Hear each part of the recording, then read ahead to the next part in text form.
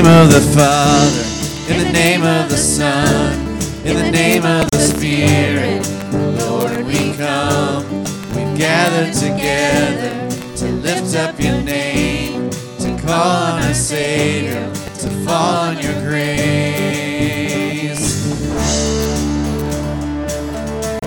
In the name of the Father, in the name of the Son, in the name of the Spirit, Lord, we come. We've gathered together to lift up your name, to call on our Savior, to fall on your grace. Hear the joyful sound of our offering as your saints bow down, as your people sing. We will rise with you, lifted on your wings, and the world will see that our God saves, our God saves. There is hope in your name. In the name of the Father, in the name of the Son, in the name of the Spirit, Lord, we come. We gather together to lift up your name, to call on a Savior, to fall on your grace. Hear the joyful sound of our offering as your saints bow down and as your people sing. We will rise with you, lifted on your wings, and the world will see that our God saves. Our God saves. And there is hope in your name. Morning turns to songs of praise.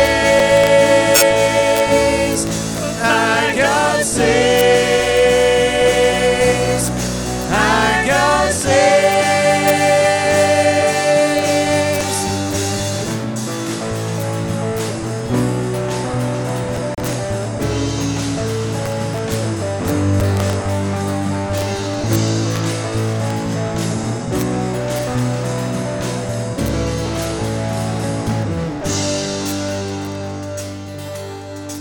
So hear the joyful sound of our offering as your saints bow down and as your people sing.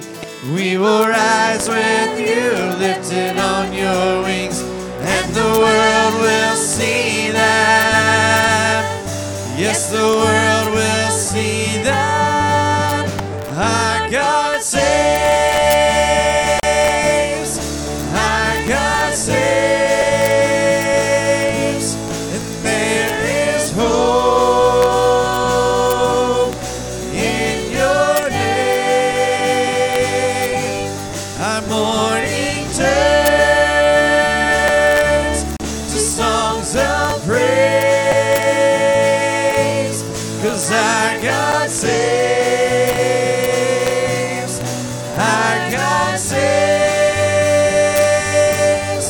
Our God saves. Our God saves. Yes, our God saves.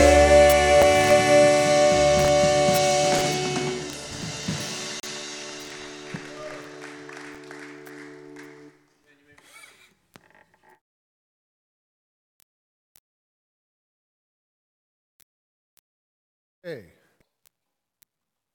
how many are not here now that were here the first session? That's a test. All right. Here we go. We'll get running so that we can get in as much as possible. I'm long-winded. So I will try to finish up on time so y'all can get out of here at a good hour. We call this, you can get something from nothing, debunked. All right? And so hopefully it'll make sense as we get going along here. Let me take you to a museum real quick. I told you I love to lead tours through museums. This is the Museum of the Rockies. And it's a really, really neat museum. Great fossils. But there was one sign in there that really caught my attention. Take a look. Science without physical evidence is opinion, and opinion is not science. even if it's the opinion of a scientist. That's good. That's real good, okay? So hang on to that, because now we need to take a look at the quote-unquote evidence that we can get something from nothing, because, well, let me jump into this stuff here, right? This is just for time. All right, so here we go. People think that this is a battle between God and gas. Big Bang, one time. Everything was back to something smaller than a pinhead, then 4.5 billion years ago it explodes and turns into everything that we see. So the battle is ultimately between God and gas, and that's not the case. Evolutionary model, which, by the way, we don't want to talk about this stuff. You need to. We need to know it better than the world, because I'm telling you right now, this generation is going to hear it. They're going to hear it, and they're going to hear it in school. They're going to hear it in video games. They're going to hear it in music. They're just going to hear it. They're going to be exposed to it, so we teach them how to deal with it, all right? So it's not God versus gas. It's actually God versus nothing, because the evolutionary process actually teaches that in the beginning, nothing became everything. And if you think I'm joking, Alexander Vilenkin, take a listen. There is one answer that appears to avoid this problem. The idea is that the universe could be spontaneously created out of nothing. So the battle lines are drawn. God versus nothing. And if you think Alexander Vilenkin is like the lone stranger out there and nobody else believes that, let me take you to Peter Atkins. Again, take a listen. And it may be that our universe happens to be that happy chance of nothing transforming itself into what seems to be something that seems to persist. So there you go. It's God versus nothing, and I think we need to deal with it. And the only way I know how to deal with things are just to define the terms, right? I already told you that. Love doing that. So let's define nothing. Because maybe I don't understand what nothing is. Maybe that's why I don't believe it. So what do? I go to smart guys. Aristotle. Ever hear of Aristotle? Aristotle had an interesting definition of nothing. His definition of nothing was something that rocks dream about. That was Aristotle's, right? But hey, this is modern time. He's old. He didn't have a PhD. Let's go to a PhD. Theoretical physicist, Dr. Michio Kaku. Ooh. Let's let him define nothing. Floyd doesn't believe he can actually get his taxes done for nothing. So we brought in Dr. Michio Kaku to explain exactly what we mean by nothing. Nothing is the absence of something. Zero is absolutely nothing. So it costs nothing? Well, it costs you zero, which is nothing. Nothing. Right. Okay, are we all in agreement now? Do we know what nothing is? We're in agreement, okay? By the way, it doesn't take a genius to do your taxes. I'm going to reveal my bias right at the very beginning. It doesn't take a genius to figure out you can't get something from nothing. But let's just deal with it, okay? Let's go after it. So here's our definition. Nothing is the absence of something. Now we're going to the big dogs. Richard Dawkins, Lawrence Krauss. Ooh, can you go ooh with me? Ooh, we're in trouble. These are the big dogs. Very antagonistic, very anti-Christian, right? Here we go. Lawrence Krauss, well, first, Richard Dawkins, who is he? He's written a bunch of books. The God Delusion is probably the biggest selling one. Now, why would I use him? Why would I even bring him up? Because I put it like this. Younger generation, I think you'll understand this. Richard Dawkins is like Gru. You know who Gru is, right? Gru. Richard Dawkins is Gru. If he uses an argument, the minions are using the argument, okay? Lawrence Krauss, he's a Gru wannabe, but he's never going to grow up to be Gru. He's just not going to do it, okay? But he did write a book, and it was entitled A Universe from Nothing. Why there is something rather than nothing. So please, use your imagination with me here this evening. We really want to know how you can get something from nothing. We're interested. We're so interested, we buy the book when it first comes out, $35 hardcover book. Hello? Am I going to do it? No. But I'm so interested that I do it. And now, believe it or not, Richard and Lawrence are coming into town and they're doing a tour to explain. So we buy our $100 tickets to go watch Richard and Lawrence. And now we got to drive across town. We don't get to fly in that cool helicopter like I did this afternoon and skip traffic and no stoplights. We got to drive to get there. We got an hour invested in it. And now some of you guys still have children, so now I got to get a babysitter. Are you with me? We're invested. To go hear Richard and Lawrence explain how we get something from nothing. So here's what we do now, parents, grandparents. We're going to take their video and we're going to critically evaluate what they teach. Because I firmly believe if you teach a generation how to think, these guys are not intimidating at all. But if you let it play for 2 hours, at the end of 2 hours, you're going to be like, man, it must be true. I don't have a clue how to deal with that. So let's take it. I'm not skipping. I'm not cherry picking. We're going to go through it. We're going to work through probably about 5 to 7 minutes of this thing because of time. But here we go. In the context of evolution, what something from nothing means to you? Charles Darwin solved one of the greatest riddles that the human mind has ever solved, which is how you get something from nothing, in the sense of how you get the immense complexity and diversity and beauty and elegance of life, and perhaps above all, how you get the powerful illusion of design that life shows, starting not quite from nothing, but starting from extreme simplicity. We need to talk. Let's take and evaluate what we were just taught here, okay? So first, let me give you some tools that I see being used to really shut down guys like myself. In full disclosure, I do not have a PhD in science. I don't. I'm very happy that I can read. That's the level that I'm at. I am the son of a professional wrestler. I grew up around guys with one name, Crusher, Bruiser, Mauler, Assassin. IQ was not stressed in my home. My dad was more concerned on if I beat anybody up in school, okay? So that's my background, not pretending to be anything other than what I am. But you know, the one thing that I did learn growing up in the home of a professional wrestler is how to tell a fake and a fraud from a block away. You can sniff out a fake in a heartbeat, bro, when you grow up the way that I did. These guys are fakes. Big words, let's deal with it. Here's the attacks that they will do to you. Charles Darwin, boom, he just dropped the Charles Darwin bomb, walk away. You drop the Charles Darwin bomb, everybody knows Charles Darwin proved it. Really. The laws of quantum mechanics, the laws of physics, the laws of chemistry, the laws of, boom, walk away. Because the vast majority of us sitting in this room tonight are like, laws of quantum mechanics must be true because I can barely say it. Intimidated, don't want to deal with it. Don't be.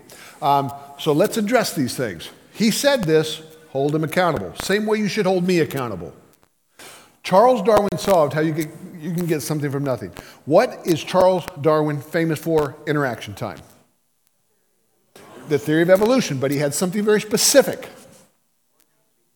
Origin of species, something very specific. What was the thing that he observed to prove? He didn't invent evolution. Evolution goes all the way back, okay, way back, even to Aristotle. He is famous for one thing. Natural selection, which was the what? Taxonomy, which are, what was it? What was it? The classification of animals. Finches. The finches were his big thing. Darwin's finches. And the Galapagos turtles. Those were his two big examples. Charles Darwin proved you can get something from nothing. What did he show? That if you start with birds, you can get different varieties of birds. That's what he came up with. He came up with a supposed mechanism how one thing turned into another thing. He did not come up with evolution. And by the way, what did he actually show? You start with a population, okay, normal season, you have equal numbers of birds with little beaks and big beaks. A drought comes along. The tender plants disappear. Only enough food for the big beak birds. The little beak birds don't get as much food. So what's going to happen to the population of the little beak birds? It's going to decrease. Rains come back. Plants come back. What's going to happen to the population? How does this prove that you can get something from nothing? You started with birds, you ended with birds, and all they did was have different sized beaks. And by the way, do you know how big the difference was in these, is. The difference in beak size, do you know how big it is? 1 millimeter. One secular scientist, I read this, he said, the only person that can tell the difference between these beaks is this guy's name, the guy that studied these birds for 30 years. Nobody else can see this stuff. That's how strong this was.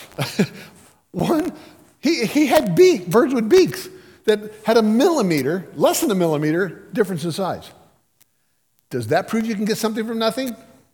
Absolutely not. Oh, by the way, this is... You take a pencil, a sharpened pencil, put a dot on there. It's less than that. Okay. Don't trust me, though. Let's go to a non-Christian. The theory of evolution deals with changes in populations. Hello? Populations are something. And you're supposed to explain to us how we get something from nothing. Starting with populations and getting changes in populations, by the way, is a creationist teaching. All right, he continues on. That given a starting population, changes will occur. Do I believe that? Absolutely. If you see my wedding pictures, trust me, I have changed over time. Like 70 pounds. I quit counting years. Change over time is a reality, but I'm still people. He goes on, that starting population is an objective fact. We can see it in the fossil record. Oh my, please come dig dinosaur fossils with us. The rocks cry out. God did what he said that he did, the way that he said that he did it. Oh, I love the fossil record. We can talk about that. Let's keep going though. He said this, powerful illusion of design the life shows. Why would he make that statement? There's an old saying, mature generation, the devil is in the detail. Remember that? That's a lie. God is in the detail. You take anything that God made, look at it under an electron microscope. This is shark skin. Speedo's trying to rip them off. They're trying to make the swimsuits with this pattern because then they have less resistance in the water and get faster swim times. All right? The God that we serve, snowflake. And by the way, he's not boring just making one kind of snowflake. He's making all kind of snowflakes. Take a breath. Go ahead. Exhale. Take another breath. Exhale. The reason you could do that is because of these things. Whoops, I went too fast. This right here. Called the diatome. What's that? It's another story. But that's why you can breathe. 2 breaths that you take out of 10 are because of those things right there. And when you start looking at all the patterns of diatoms, they are amazing. I mean, they're like jewels. Eggs of a butterfly look like gems. They are amazing.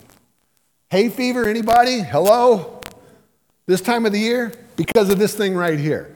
Now, you take anything that man made, look at it under an electron microscope. This is an unused needle. You should see a used needle after just 3 usages. The tip is bent from just, I got the pictures. It's crazy. This is an unused needle.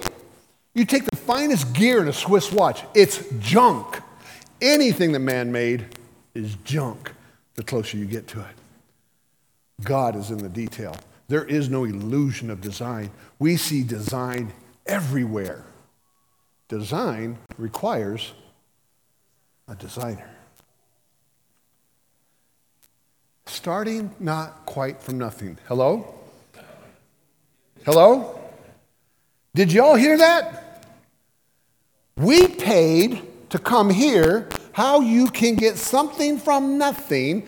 And in the opening statement, the guy who wrote the afterword of the book says that it came not quite from nothing. Do you think there's any questions that we might want to ask? Right? Anybody? By the way, do you think anybody in that audience asked a question? Oh, no. It was people were, oh, Richard, Lawrence. Don't worship people. We are all fallen, fallible sinners, man. Do not worship people. Nobody challenged this.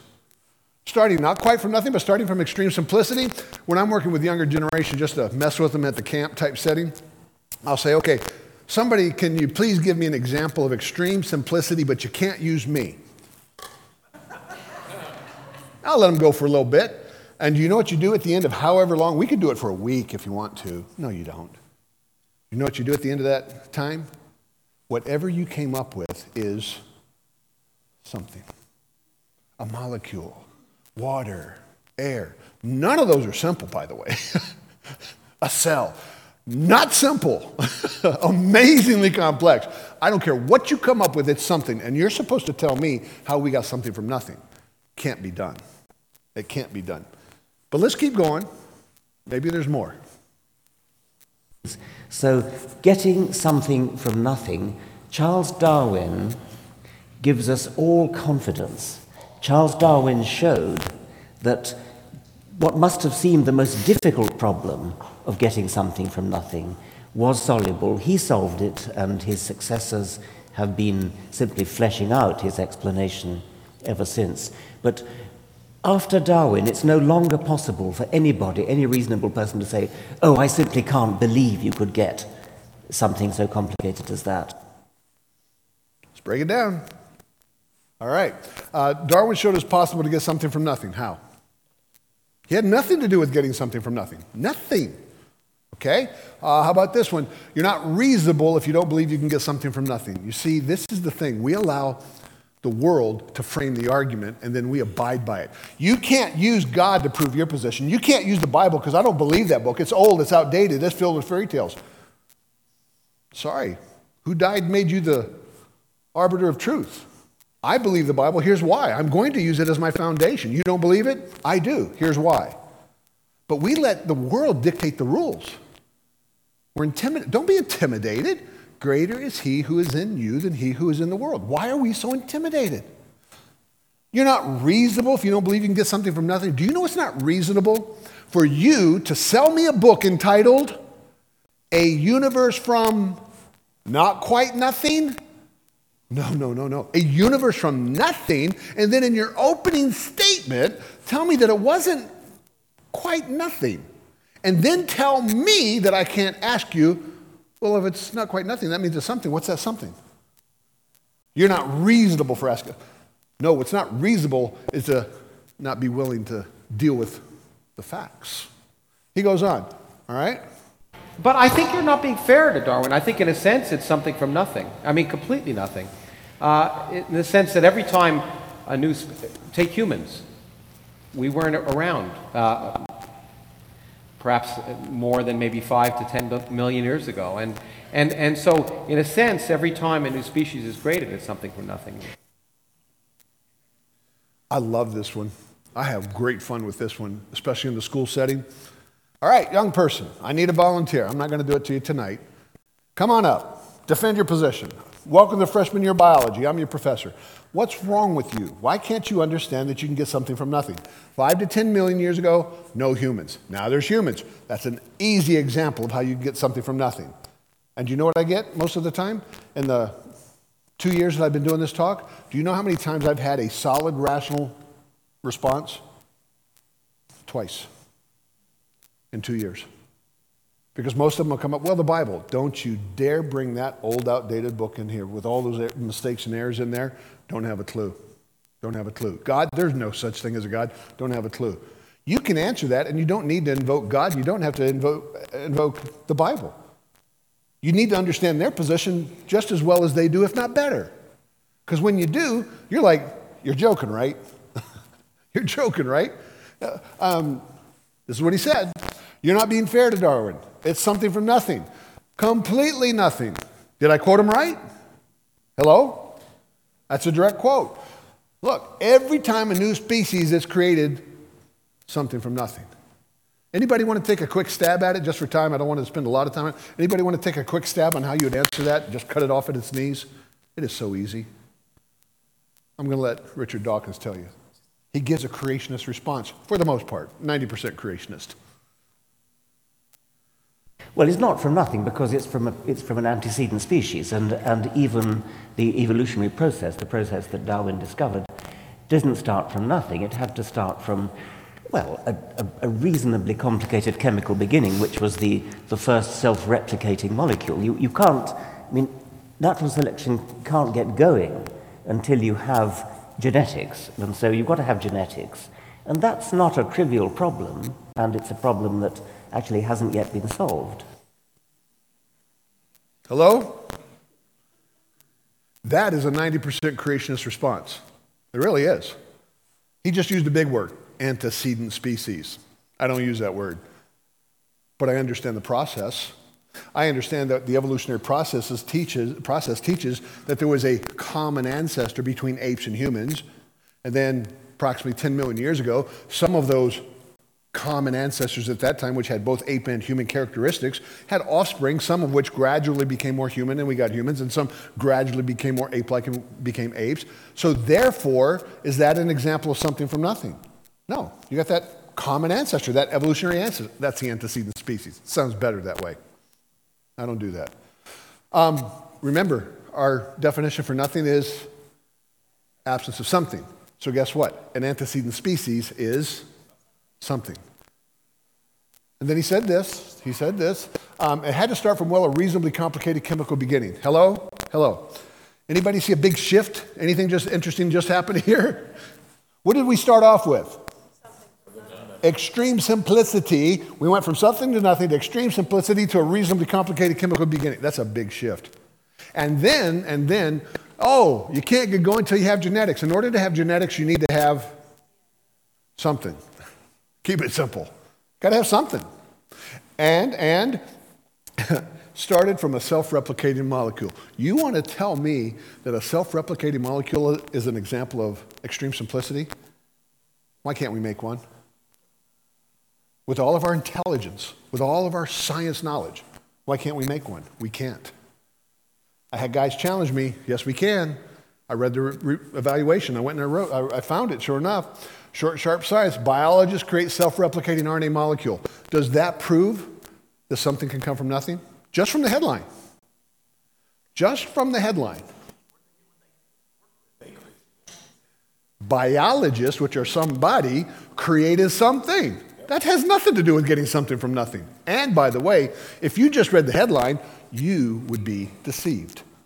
Because did they create a self-replicating molecule? No, they did not. Don't trust me. Let's read the actual. I tell people, don't read headlines only. You've got to read the actual article, then go read the sources that they cite, and don't stick with one. You got to get at least 3. And I use secular sources. I don't need the creationist stuff. All right, we'll jump through this real quick. Let's jump through this for time. After this, you can see that there's intelligence involved in this whole process, but here's the quote that I want to take you to. Crucially, TC19Z can copy pieces of RNA that are almost half as long, 48% as itself. Did they create a self-replicating molecule? No. 48%. I'm reading the comments after the article, right?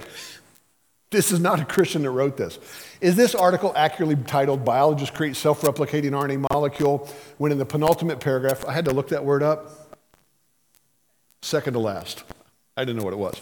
All right? I'm told it can only replicate half its length. Isn't that a bit like saying mechanic builds self-assembling car in Australia and then finding only half of it's being built when I get there? I could have saved my ticket money for when it could fully build. I was really annoyed. Why did I have to almost finish the article before I knew the title was wrong? How can I trust your titles ever again, new scientist? You can't. Because the people that write the titles are not the people that write the articles. And the people that write the titles write them in such a way to get us to the top 10 reasons Mary Ann couldn't get off the island. Get you to, jump in. Well, because it's a TV show. I mean, that's easy. There's only one reason, man. It was in the script. But anyway, let's keep going. Let me jump through some stuff here. Here we go. Well, in fact, actually, that's kind of interesting, because it's true that many people think that evolution has to do with the origin of life, but it's really the origin of the diversity of life. Interesting quote. Very interesting quote. Evolution doesn't deal with the origin of life. Why? Because when you try to explain how you get life from non-life, you sound really bad. I mean really bad. Don't trust me. Have any of you ever seen this documentary? You need to have a church night and watch it. I mean it. You can get it pretty cheap now, I'm sure. It's well done. You need to watch this clip. I'm skipping it for time. Ben Stein did us a favor. He's not a Christian. I think he's a creationist now. But he went after Michael Ruse, who's a professor at the University of Florida. Loves to get your Christian child in his class, by the way. Will chew them up and spit them out. When he questions him on how you get life from non-life, It is classic. It's terrible. But you need to go watch it for yourself. Sorry for time. We're going to skip that type thing. But I'm serious, man. You please have a night where you watch it. It's mind-blowing, okay? Here we go. Yes. And in fact, the famous final paragraph of his book, it basically tries to state that. Yes. You have to start from agenetics, and that's one of the big gaps in our knowledge at the moment. Nobody knows how that started. The laws of chemistry somehow had to give rise to a self-replicating molecule. Once you've got that, at least a sufficiently accurately self-replicating molecule, then evolution takes off. So there you go. It's really simple. All you got to do is get yourself some genetics. You got yourself some genetics, evolution takes off. Because then you get yourself a self-replicating molecule, boom. And then the laws of chemistry gave rise to a self-replicating molecule. Okay, here we go. Stick with me, please. I was just in California, spoke out in Porterville. These are just a few of the books containing the laws in California. They got a lot of laws out there. You got a lot of laws in Georgia? You got a lot of laws. We all got a lot of laws, okay? We have entire libraries with books containing the laws. So let's make it here to Georgia. Just Georgia. I don't want a big number. I'm trying to keep it smaller. Out of all the laws that you have here in Georgia, how many jails and penitentiaries, just jails and penitentiaries, in Georgia did those laws create? Just Georgia. How many jails and penitentiaries did those laws create? More than 100? Less than 100? Who's not going to answer no matter how many times I ask you, okay? I'm seeing what I'm dealing with here tonight. More than 100? Come on. Less than 100. Okay? It's a whole lot less than 100. Actually, it's 0. Thank you, ma'am. It's 0. Laws do not create. Don't trust me. I'm Carl Kirby, the creationist.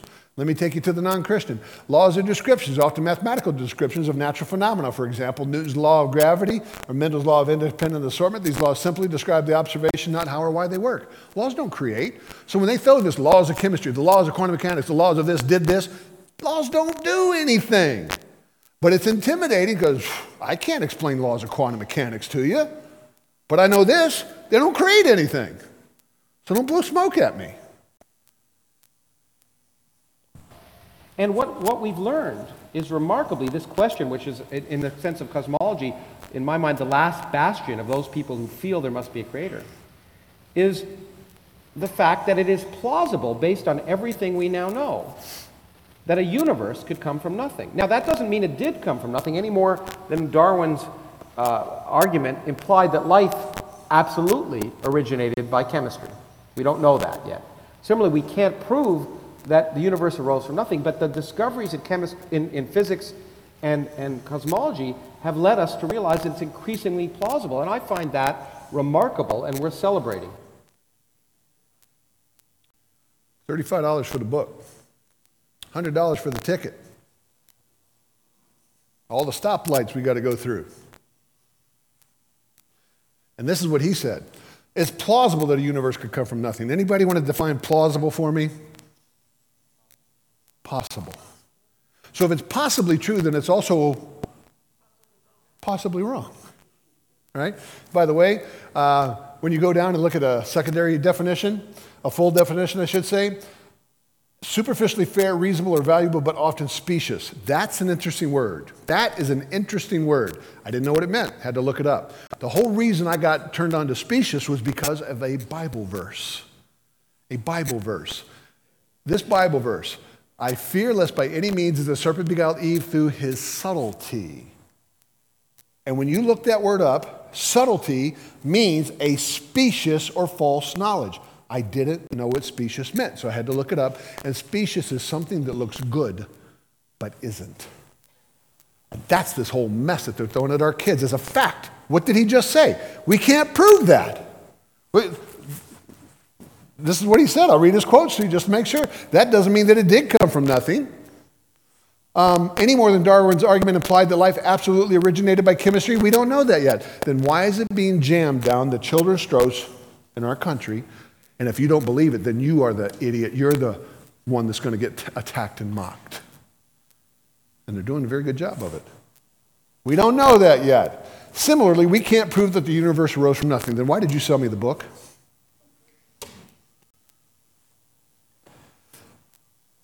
And nobody in that audience questioned.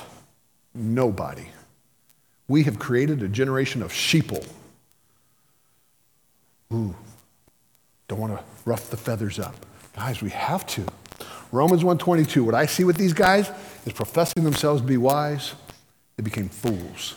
Now, virtual particles. Ever hear virtual particles? This is another thing. This virtual particles just pop into it out of existence from nothing.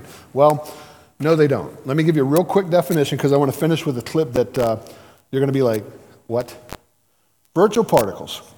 What do virtual particles prove? I went to Matt Strassler. He's a leading expert.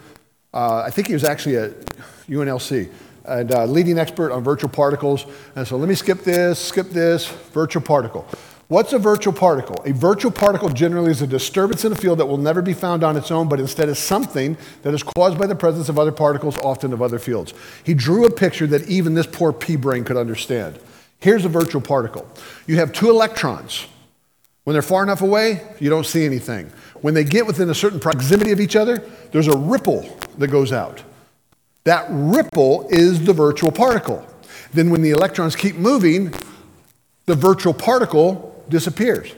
Is this an example of something coming from nothing? No, it's not. So keep that in mind, because now I'm going to do something that you're going to be like, what? Ever hear of Stephen Colbert? He's gotten grumpy in his old age. I don't know what happened to him, but his old show, I never saw it really, but I saw this clip. Stephen Colbert, on his old program, had Lawrence Krauss come on and sell his book, A Universe from Nothing. This is classic. You're going to thank me for this part. You don't have to be a jerk to deal with these guys. Watch this. Welcome back, everybody. My guest tonight is a cosmologist whose new book is about why there is something instead of nothing. I'm guessing because his publisher gave him a deadline. Please welcome Lawrence Krauss.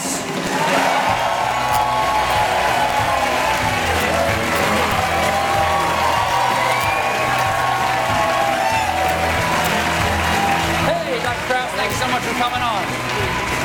All right, sir, let's get the CV out here because it is not unimpressive. Thank you. You are a cosmologist? That's not a cosmetologist. Not a cosmetologist. Okay, because I was going to ask you for mani-pedi. Okay.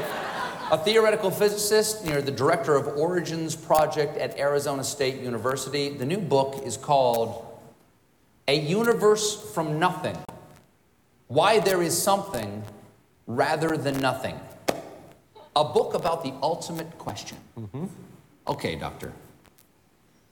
Sweep away thousands of years of mystery and awe at creation that let the greatest minds in civilizations all over the world to lead to one point, a single divine loving creator. Destroy it. Why is there something instead of nothing? It's really easy because nothing's unstable. And in fact, there's no evidence for any deity. Everything we know about the laws of physics, which are remarkable, and have changed everything about the way we think about the universe, what nothing is and what something is. This table here is mostly empty space. This table cost me $500. Well, you tell me I got ripped off? Well, no, wait, let's go back a second, okay? Nothing is unstable. What do you mean that nothing is unstable? Nothingness is nothingness. Well, physics has changed what we mean by nothing. In fact, nothing is an empty space, is a boiling, bubbling brew of virtual particles popping in and out of existence so fast. That's not nothing. That's something. Why are those virtual particles there?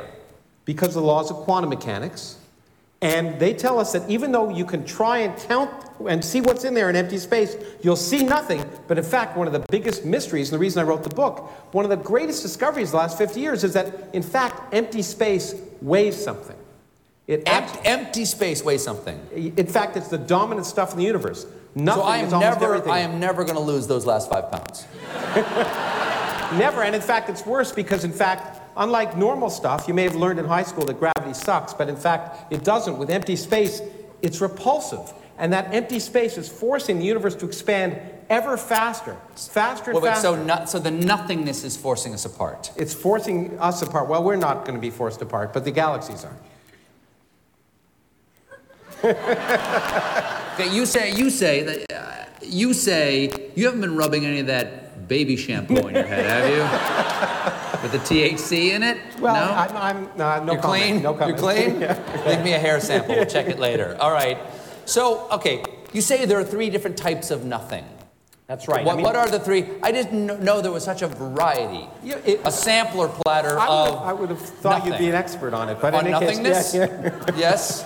In any case, there are 3 different kinds of nothing. First, empty space, which I'd say is probably the nothing of the Bible, an eternal, dark, empty void. Do you mean like a true hard vacuum? That Exactly. that's nothing that you're talking about? Most of people would have thought that would be nothing. That's what I think nothing is. And then I also tell you that, Baltimore. but then if I tell you that kind of nothing actually is unstable, if you wait long enough, that kind of nothing will always produce particles. By saying that it will.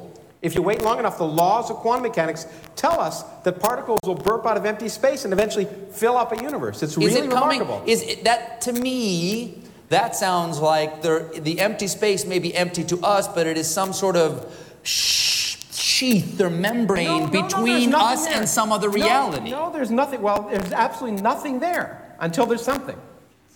What's the second type of nothing? Okay, well then if you don't buy that, then I could say, well, you might say, well, that's not nothing because there's space. Yeah. Well, it turns out if you apply quantum mechanics to gravity, then in fact space itself becomes dynamical, and universes, spaces themselves, and time can pop into existence where there was none before. So in some theoretical end space, before the moment of creation, there can be no time and no space and no energy? And no energy. Zero and then energy. Suddenly, from nowhere and from nothing comes something and somewhere. And all sorts of stuff. And it sounds like the ultimate free lunch. And yes, it is. It is. It is. And it really, and what's remarkable is it's possible without any supernatural shenanigans. But listen, stop with that. Why?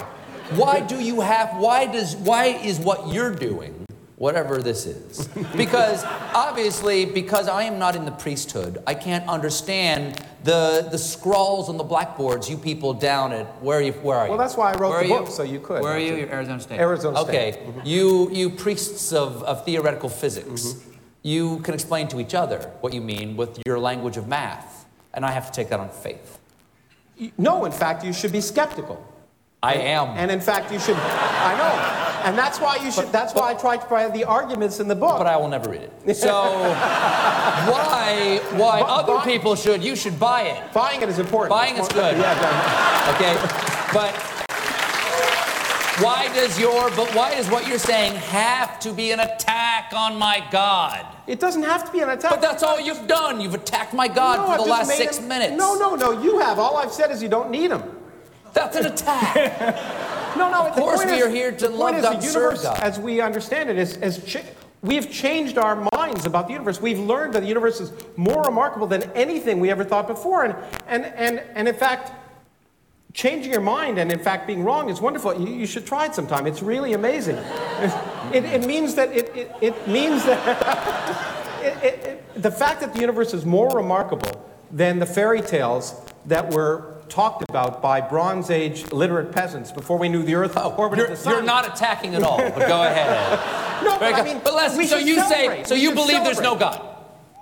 I don't even use the word believe. The point is there is no God. There's no need for God. Is there God? Is there God? What would you say? There's no evidence for God. Okay. There's no evidence for God. So let me ask something. If there is no God, okay, if there is no thing called God, if he is nothing, can't something come from him?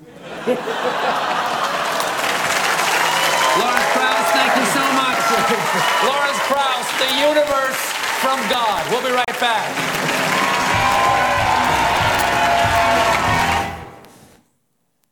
I told you that was good. Carl, there's got to be evidence, right? Because Christians, all we have is faith. You Christians, all you got is faith. Do you know what biblical faith is? Not. It is not blind. Biblical faith is founded in the fact that we have a relationship with some God, who said that he did this, he said he did this, he said that he did this, and the world that we live in, is it consistent with that or not? It's based in what we actually see. It's not blind. But there is blind faith. Watch that. Because, take a listen. Whoops, I turn this off to save it here. There's got to be evidence to support their position, because we're the ones that have faith, right? We don't have any evidence. There's no evidence for God. So there must be evidence that the universe could come from nothing. Let's go back to Alexander Vilenkin and let us tell us what the evidence is. Of course, if you ask, is there evidence that the universe began with this spontaneous nucleation out of nothing, I don't think we can produce any evidence for that.